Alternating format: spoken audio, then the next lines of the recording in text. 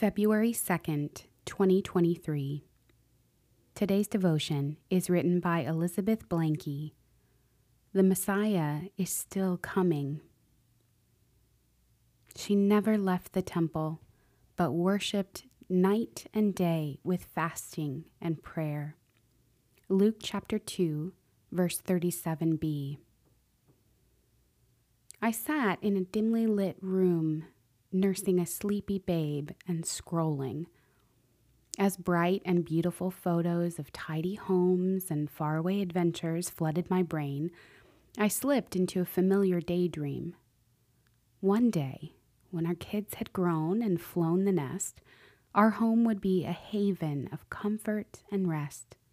We would enjoy the fruits of a life spent choosing what matters, prioritizing our marriage, planning date nights, having hard conversations, playing and laughing together. All this would bear a harvest of intimacy to be savored in this new, quieter season. When my husband died, those dreams were swept away like a sandcastle in a flash flood.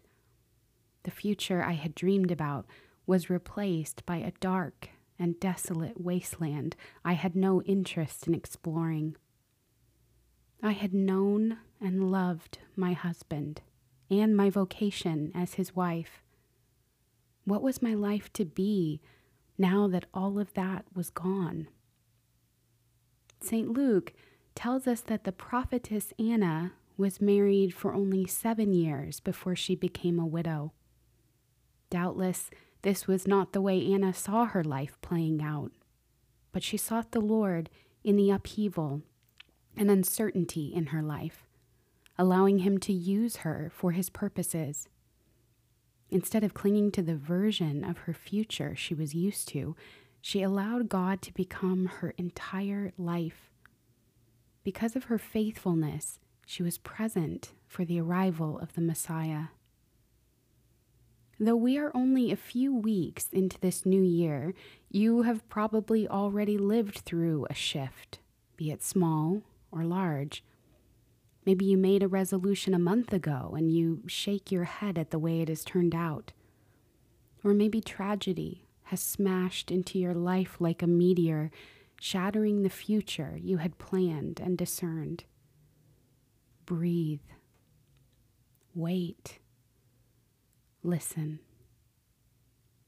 God has not abandoned you. The future he has planned is better than anything you could have imagined. The Messiah is still coming into your life if you will be patient and attentive, if you will be present to watch for him. Lord Jesus, we want to see your coming in our lives. We want to receive the fullness of the loving plan you have for us.